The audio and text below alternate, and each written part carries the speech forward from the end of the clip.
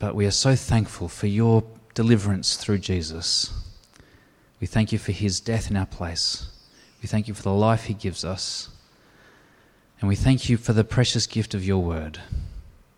We pray now, Father, as we think about prayer, as we hear from your word read to us, that by your Spirit you would so move in us that we would see just a little bit more clearly the reality of who you are and who we are.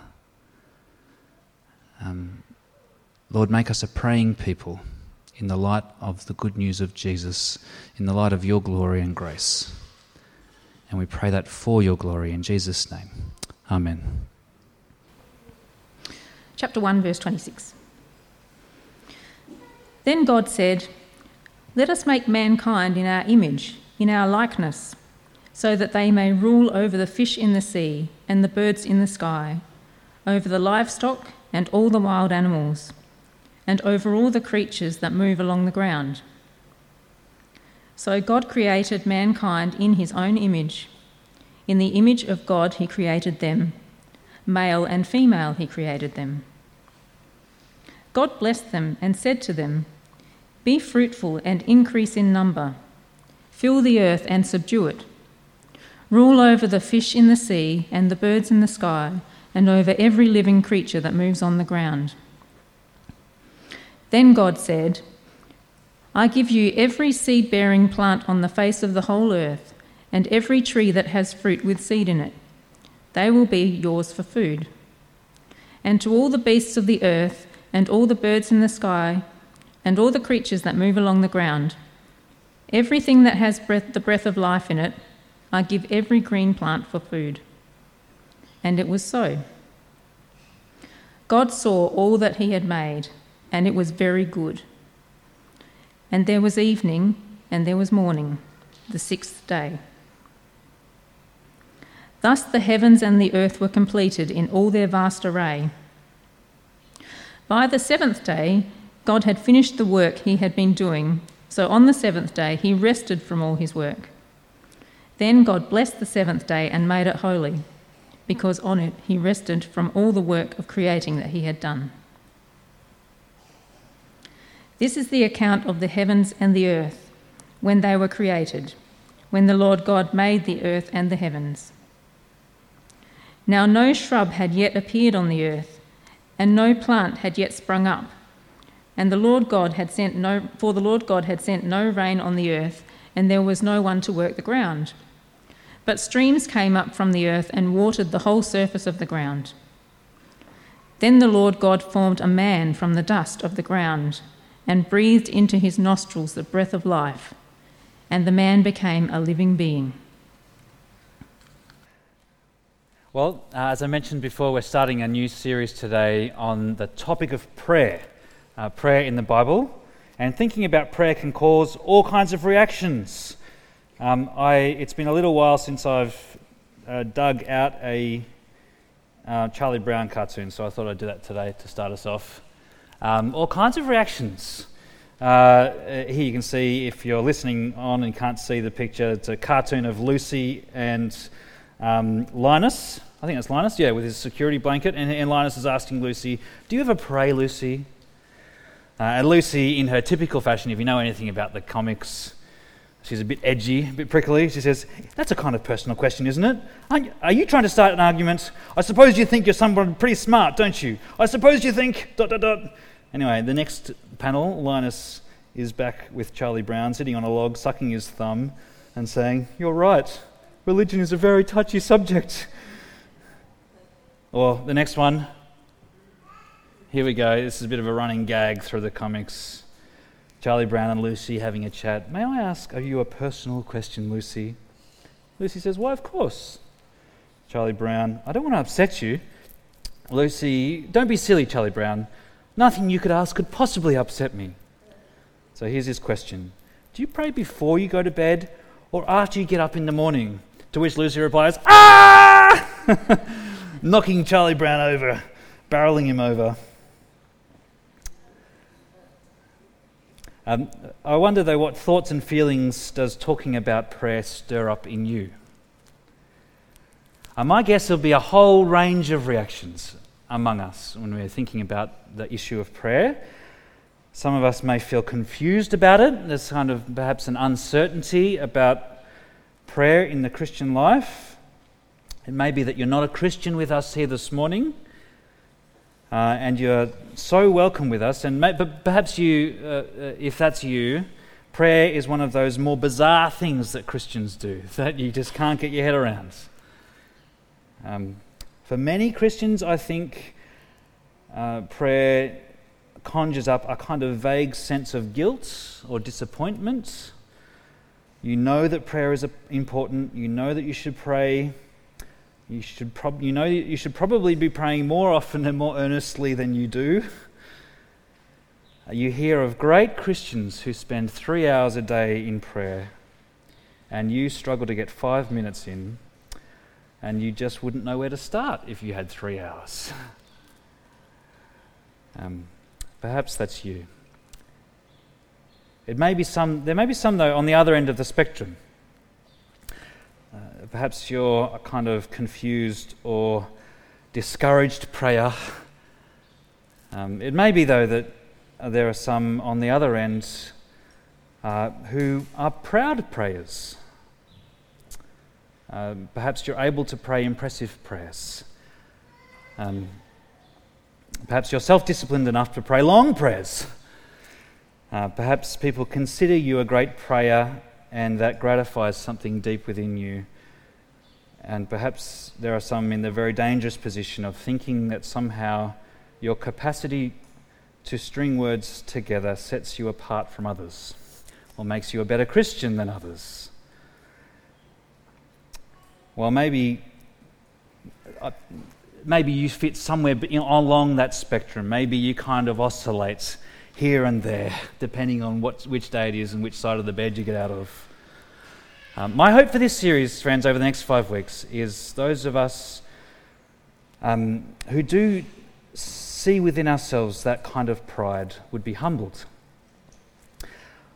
And that those of us who know our weakness and inadequacy, and who at times despair of ourselves, would be lifted up, encouraged, and spurred on by God's word.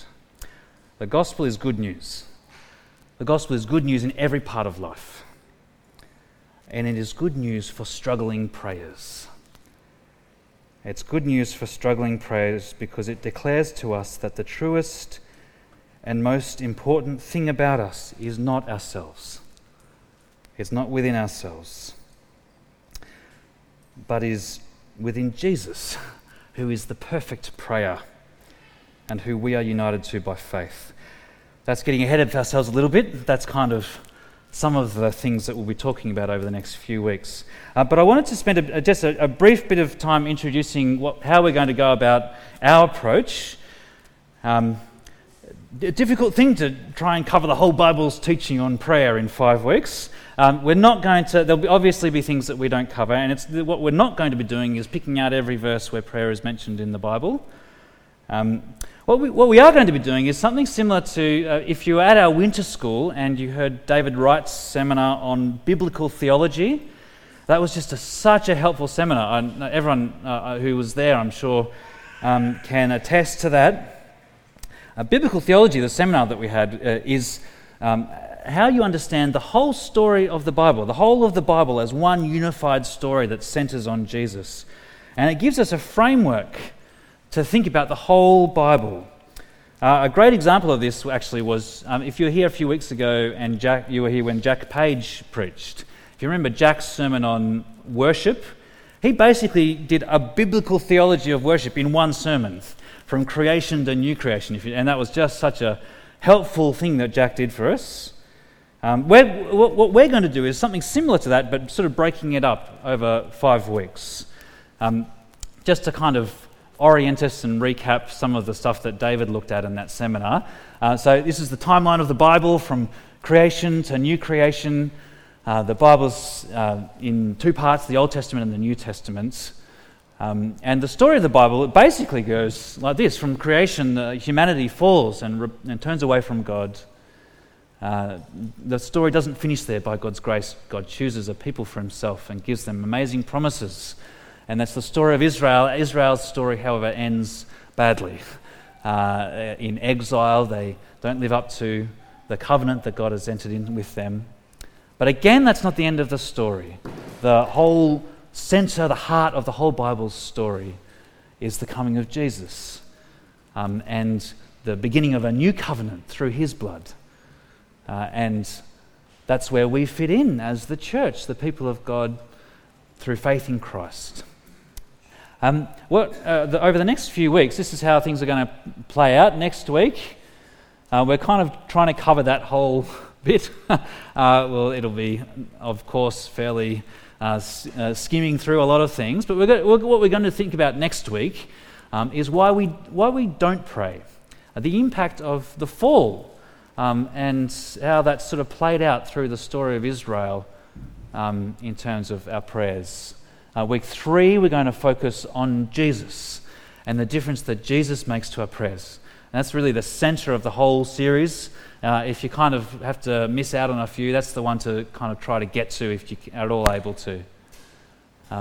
Week 4 and 5, we're going to think about what this all means for us as the church in this part of the Bible's history, and what the New Testament says about what it means to pray in the light of the gospel.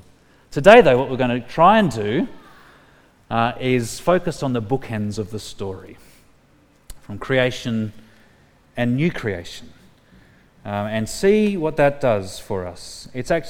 On one level, I hope that this is a helpful tool for all of us. It's a really helpful way for any issue, any theme, to get a sense for how the whole story of the Bible might impact your thinking on any particular kind of subject.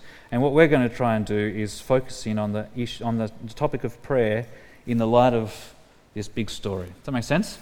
Like I said before, we won't cover everything. We may not get to all your questions. There are a whole bunch of excellent resources out on the table there that I'd recommend to go deeper into any of these things, though. But we'll move on. We'll think about the start of the left-hand side of that, the start of the story. If Miriam can attest to this, but some of you might know I have a terrible sense of direction. But coupled with that is this like unfailing optimism that I'll always be able to sniff my way. So it gets me in trouble sometimes, and often it's a wrong turn at the start of the journey that sets me off, sort of going the wrong direction, sets things off badly. One of the worst times for me was back in Sydney. It's not too bad down here because everything's so easy. But when we lived in Sydney, there was one time this was before smartphones, so I had my street directory there, but I thought, I can wing it.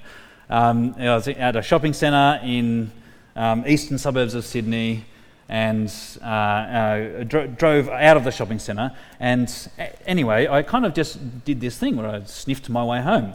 And for some reason found myself on this huge freeway travelling the opposite direction I wanted to go without any exits for what seemed like 50 kilometres, And it was very painful and took a long time to wind my way back home. But how you start a journey is critical for the rest of the trip, right? It sets the direction for everything else. You get it wrong and the consequences can be big. And it's no different with the Bible's story. The Bible is about God's relationship with humanity. And it's crucial that we get the start right. It sets the direction for the whole rest of the story. If you have your Bibles open, you can see the passage that we read in Genesis 1, verse 26. Then God said, "Let us make mankind in our image, in our likeness, so that they may rule over the fish of the sea and the birds in the sky, the livestock, the wild animals, all the creatures." And then in verse 27, we read this. So God created mankind in his own image. In the image of God he created them. Male and female he created them. What you get in these chapters is this rich, beautiful depiction of creation. And we can't go into all that's here, obviously, today, but one simple but incredibly important truth that comes home so strongly here is that humanity is created with a radical and all-encompassing dependence on God. Humanity is fundamentally dependent on God. We receive life from outside of ourselves. We receive our identity from outside of ourselves. We receive our gender from outside of ourselves. Do you see that there?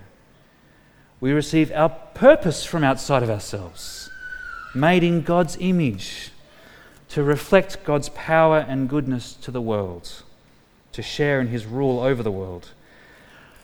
And it's so different from our culture's message, right? The gospel of Western individualism that sees dependence on someone else as foolishness and as weakness. I can be whoever I want to be. Thank you very much. I don't receive life from outside of myself. I create my own life. I create my own identity. Even I create my own gender. I create my own purpose. We're going to come back to this next week when we're thinking through what stops us from praying. And this is a huge part of it. A huge part of it. But here in Genesis 1, this dependence on God is real. And it's good. It's very good. It's what we were designed for. It's a picture of life and peace. If you look at the start of chapter 2, the very first verses of chapter 2, thus the heavens and the earth were created in all their vast array. By the seventh day, God had finished the work he had been doing. So on the seventh day, he rested from all his work. Then God blessed the seventh day and made it holy, because on it he rested from all the work of creating he had done. There's this picture of rest and life and peace, and it gets filled out as you keep reading chapter 2. Chapter 2 is kind of another creation account from a different perspective. The camera zooms in on the first people, Adam and Eve, and there's this picture of this deep, intimate relationship, not just between the man and the woman, but between the man and the woman and God. And we got that in verse 7 especially, just this beautiful picture.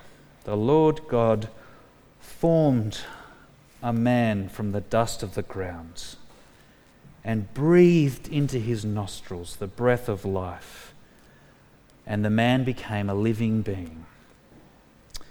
Do you sense the kind of tenderness that's there? God takes this dust, this earth, this ground, and he fashions it like this master craftsman.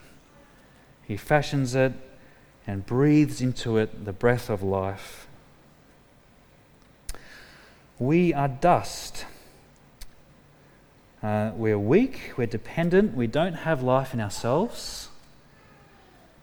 But what you see here is, as I've called this sermon, and one of the books out here is titled this as well, we're not just dust, we are beloved dust. We are fashioned with tender care by the Lord of the universe, who creates just by speaking. And it's very good. It's very good. It's beautiful. But if you know anything about the story, it doesn't stay that way for long. Many of us here are familiar with the story. And over the coming weeks, as we've just seen, we're going to journey through this.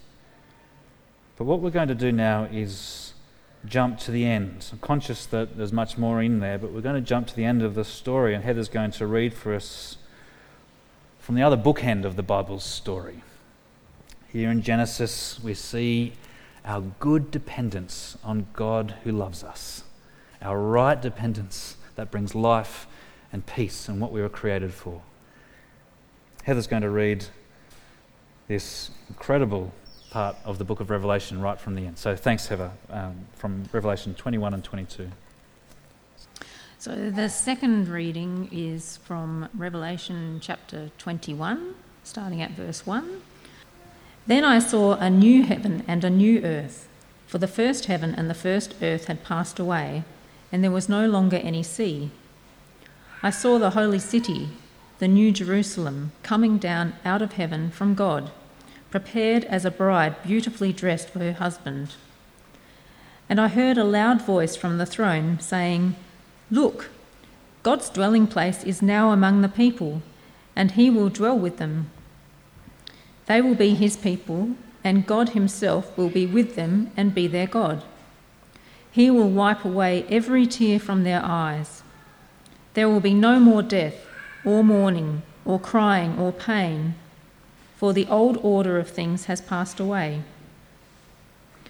He who was seated on the throne said, "I am making everything new." Then he said, "Write this down, for these words are trustworthy and true." He said to me, "It is done. I am the Alpha and the Omega, the beginning and the end. To the thirsty I will give water without cost from the spring of the water of life. Those who are victorious will inherit all this, and I will be their God, and they will be my children.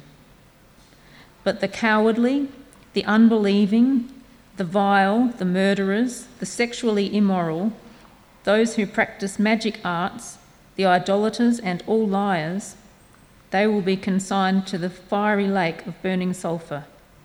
This is the second death." One of the 7 angels who had the 7 bowls full of the 7 last plagues came and said to me, "Come, I will show you the bride, the wife of the Lamb."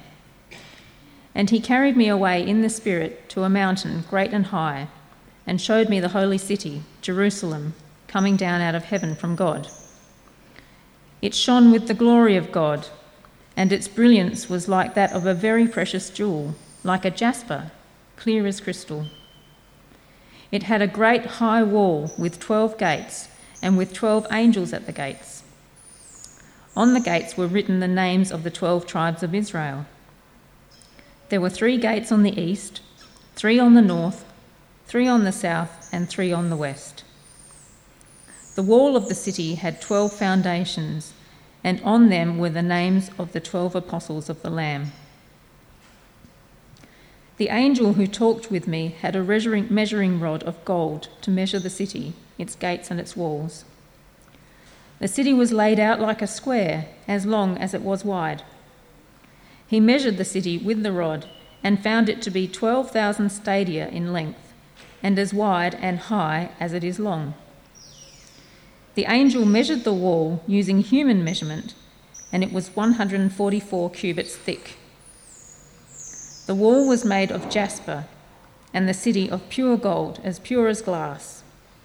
The foundations of the city walls were decorated with every kind of precious stone.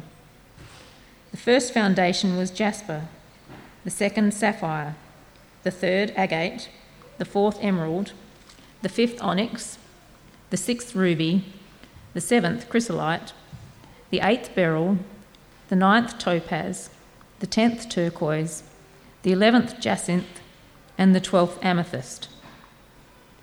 The 12 gates were 12 pearls, each gate made of a single pearl. The great street of the city was of gold, as pure as transparent glass. I did not see a temple in the city, because the Lord God Almighty and the Lamb are its temple. The city does not need the sun or the moon to shine on it, for the glory of God gives it light, and the Lamb is its lamp. The nations will walk by its light, and the kings of the earth will bring their splendour into it. On no day will its gates ever be shut, for there will be no night there. The glory and honour of the nations will be brought into it. Nothing impure will ever enter it, nor will anyone who does what is shameful or deceitful, but only those whose names are written in the Lamb's book of life. Then the angel showed me the river of the water of life, as clear as crystal, flowing from the throne of God and of the Lamb, down the middle of the great street of the city. On each side of the river stood the tree of life, bearing 12 crops of fruit, yielding its fruit every month. And the leaves of the tree are for the healing of the nations. No longer will there be any curse.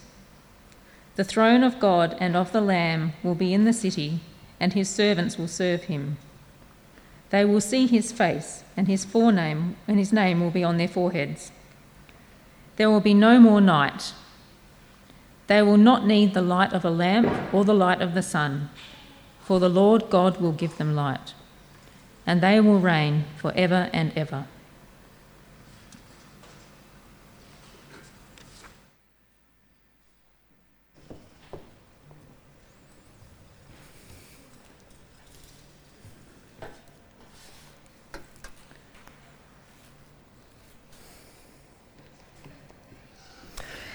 Thank you, Heather. What an incredible reading and imagery that paints for us. The book of Revelation is written in a style called apocalyptic literature. It uses this rich symbolic language to show these deep theological realities. There's so much in there, and hopefully as we were reading that, you would have sort of noticed some similarities from the first reading we had, the Garden of Eden. The garden that gets re-established in the new creation. But what we've got here in chapter 21 is this: the curtain gets pulled back on God's promised future. And perhaps surprisingly, it's a wedding scene. Did you notice that through the start of chapter 21? There was a wedding in Genesis as well. We didn't read that today, but if you're familiar with Genesis 2, the man and the woman, Adam and Eve, are the first married couple. But what we find as we get to Revelation is that marriage, that wedding, was always a sign pointing towards the ultimate wedding, the real, true, ultimate marriage, the union of Christ and his church, a greater reality when God and humanity will live forever in perfect peace and life and true joy. That beautiful description that there will be no more death, no mourning, no crying or pain. That's wonderful, right? But perhaps as we were reading through chapter 21 of Revelation, you might have noticed things get pretty weird. The bride turns out to be a city, Jerusalem. And not just a city, there's a city that shines with the glory of God. And did you notice as we read through, it's got these weird measurements. It's this massive golden cube. Now, it sort of does your head in to think, how can you have a city that's a golden cube? It's got all these layers in it, or what's going on? It's not immediately obvious, but there's something very significant going on here. And I think once we see it, it's just stunning. There is another perfect golden cube in the Bible. Next week, as I said, we'll focus in on the story of how humanity lost God's presence by their sin, and how God in his grace persisted. He established his people Israel, and along the way, he set up a place for his presence to be known in the midst of Israel. The temple, the place called the temple. It wasn't that, and we get this in the Old Testament, it wasn't that God was restricted to a building. It's not that he kind of could only live there, but that was where his special presence was concentrated as a reminder to the people of Israel that to be in relationship with this God is a big deal. A holy God can only dwell with his people with sinful people through a mediator, through sacrifice for sin. And right in the middle of this temple in Israel, right in the middle of this temple where God's presence was most sort of white hot concentrated, was a room called the Holy of Holies. The Holy of Holies was a perfect gold-lined square. A perfect gold-lined cube, I should say. And that room was totally off limits. Only one person could go in once a year. The high priest in the temple could go in once a year to be in the immediate presence of God. It was off limits. It was this kind of constant reminder, this visible, tangible reminder of God's holiness and of the distance between people and God. But do you see the symbolism of what's going on here in Revelation 21? If you flick down to verse 22 of chapter 21, and the Apostle John, who's writing this, writes that there is no temple in this city. There is no system of sacrifice that mediates between God and his people, no kind of cautious entering into God's presence one time a year from one person who was representing the nation. There's none of that. There's no temple because the heart of the temple, this Holy of Holies, has expanded to take over the whole of creation, to include all of God's people, to be with him always. The Lord, it keeps going, there is no temple, verse 21, because the Lord God Almighty and the Lamb are its temple. See what's going on here? This intimate, immediate life with God, in his presence, that humanity was created for, that we lost, that could only be accessed once a year by one person, is here made perfect forever for all of God's people.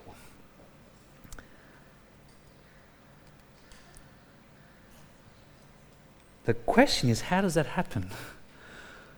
Well, that's the next few weeks of this series, so stay tuned. But we keep reading on. If you flick down to verse 3 of chapter 22, no longer will there be any curse. The throne of God and of the Lamb will be in the city, and his servants will serve him. They will see his face, and his name will be on their foreheads. There will be no more night. They will not need the light of a lamp, nor the light of the sun, for the Lord God will give them light, and they will reign forever and ever. A theologian called G.K. Beale has put it better than I could, so I've got the quote up on the screen here. See what's going on here? Whereas the high priest, who wore God's name on his forehead, was the only person in Israel who could enter the Holy of Holies once a year and be in God's presence, in the future, all of God's people will become high priests with God's name on their foreheads and standing not one day a year, but forever in God's presence. Wow. Isn't that spectacular? My friends, what has this to do with prayer? Neither of the passages that we've read mention prayer. But, that's kind of the point, actually. You might have noticed a kind of strange subtitle of this sermon, slightly provocative maybe. You've got it there. Why we were never meant to pray. That's not at all to downgrade the precious gift of prayer. What that's meant to do is to highlight the even more precious, the even more amazing reality that frames how we think about prayer, that frames our prayers. We were never meant to pray in the way that we experience prayer, because we were created for something far more glorious. We were created for an immediate, intimate, face-to-face relationship with God.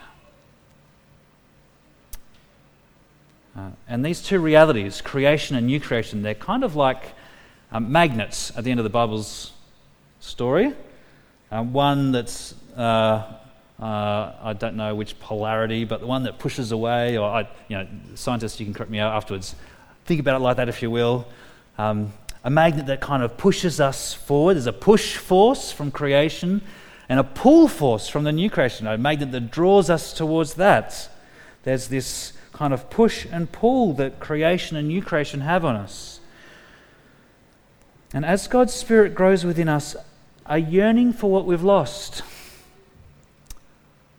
A yearning for what we've lost. We have lost something in the fall, central to who we are. As God's Spirit grows within us, a yearning for that and a longing for what is to come. A longing for what is to come. That is when prayer will become for us not a duty but a delight, when we will move from just knowing about God to knowing God. Two very different things. As we praise God, as we confess our sin to Him, as we thank Him, as we ask Him to continue His work,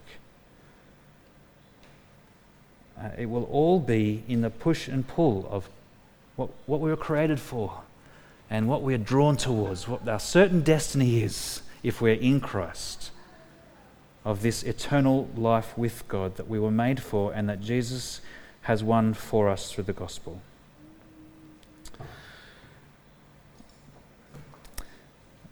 There's a great statement of faith. If you're familiar with it, it's called the Westminster Confession of Faith. And its first question is this catechism. It has question and answer response. The first question, if you're familiar with it, you'll know, is what is the chief end of man? End meaning purpose. What's the purpose of humanity? What's the chief purpose for which you are here, which I am here, which all people are created? The answer is that this wonderful statement gives is, it's in the sort of title of the whole series, to glorify God and enjoy Him forever. So, isn't that an interesting, challenging thought? Wonderful thought. That your chief end is to bring glory to God in your life and to enjoy Him. To enjoy Him forever. Another great writer from the past, St. Augustine, or Augustine, I'm never quite sure how to pronounce it. He wrote this in a book. I don't have it out there, but if you can get it and you're a bit of a reader, it's sort of dense, but it's a book called The Confessions of St. Augustine. It's basically an extended prayer, this whole book. Augustine writes, "You have made us," this is him praying to God, "O God, you have made us for yourself, and our hearts are restless until they rest in you." Our hearts are restless until they rest in you. What is your purpose, friends?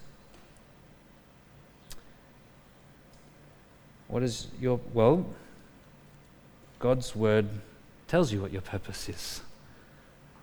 Summarized so beautifully in that confession: to glorify God and to enjoy Him forever. Not glorify Him in some kind of cold, mechanistic kind of a way, but to enjoy Him in His presence forever. That's what you were created for. It may be that today you know that, as we read through chapter 21, there's that kind of sobering words there, that this reality is only for those whose names are written in the Lamb's Book of Life.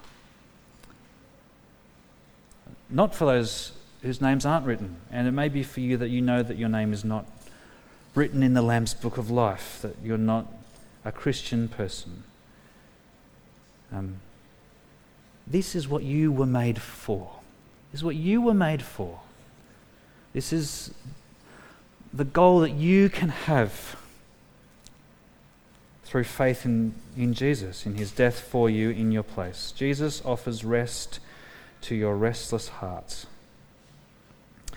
He offers wholeness to be who you were created to be, to find eternal peace and joy. And the way into that is through prayer, through coming to God. You yourself confessing your sin, trusting in his gracious provision for you through Jesus. And perhaps as we share in the Lord's Supper later, that might be for you an opportunity to pray to God yourself. Speak with God. Deal with him today. But prayer is not just the way into the Christian life, it's the way on in the Christian life. Continuing to live out that push force that you were created to be dependent upon God. That's who you were created to be. That's how you were created to be. That in Christ, that is your destiny. You don't want to get to heaven, to the new creation, face to face with God, and be a stranger to him and not know how to talk to him. That's your destiny. Friends, perhaps over the next few weeks, all of us are in different boats with prayer. As we said at the start, it kind of conjures up all different things for all of us. Maybe over the next few weeks, this is an opportunity for you to reboot your prayer life. We'll be thinking a little bit about that. I'm hoping to give a theological framework, as we talked about before, to think about prayer in the big picture.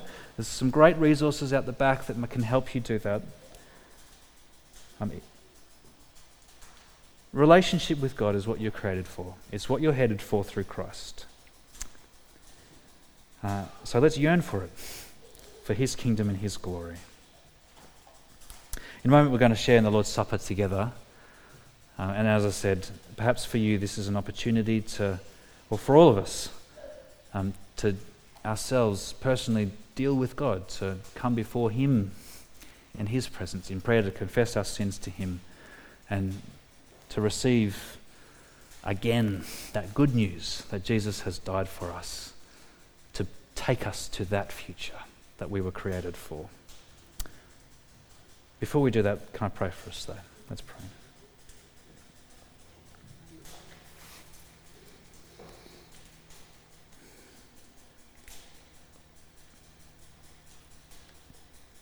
Oh God, you have made us for yourself, and our hearts are restless until they rest in you.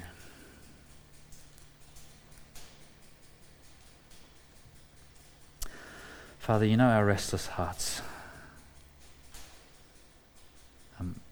Even for us who have put our trust in Christ and are your children, we can still live according to the flesh, according to our old Adam, our old self in Adam. We can still find our hearts restless and yearning after other things. Help us to see the truth that we were created for relationship with you. Help us to hear the promise that in your coming future we will be with you directly and intimately, in your presence, face to face.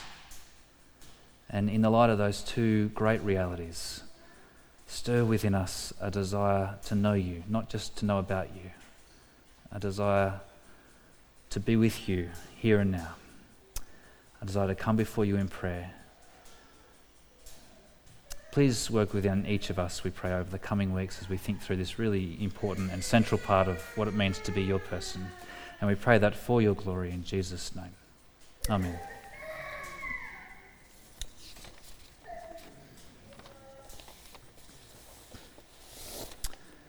We're going to have an opportunity to respond now to God's word, as I said, in sharing the Lord's Supper together. And a way that we can do that is to together pray together. And we often, it's a really wonderful thing to pray in our own hearts and with our own words, but it's also a really faith-building, wonderful thing to pray together as God's people, gathered together. So that's what we're going to do now in this prayer of confession. If you're yourself kind of not familiar with that or comfortable to pray that out loud, just read along in your own head and pray that yourself. But friends, as we come to the Lord's table and as we remind ourselves again of the truth of the gospel, let's prepare our own hearts by praying together this prayer of confession that will be on the screen. together. Merciful Lord, our Maker and Judge, we come to your table trusting not in our own goodness, but in your mercy alone. We have wronged you and are deserving of your judgments. Though we are unworthy to receive your welcome, you sent your Son, Jesus Christ, to live and die for us, bearing the penalty for our sin, so that we can be forgiven and reconciled to you. Father, help us to come by faith, trusting in his body broken and his blood shed for us. Help us to love you more and to love others as you have loved us. Help us to live each day for your glory. Amen.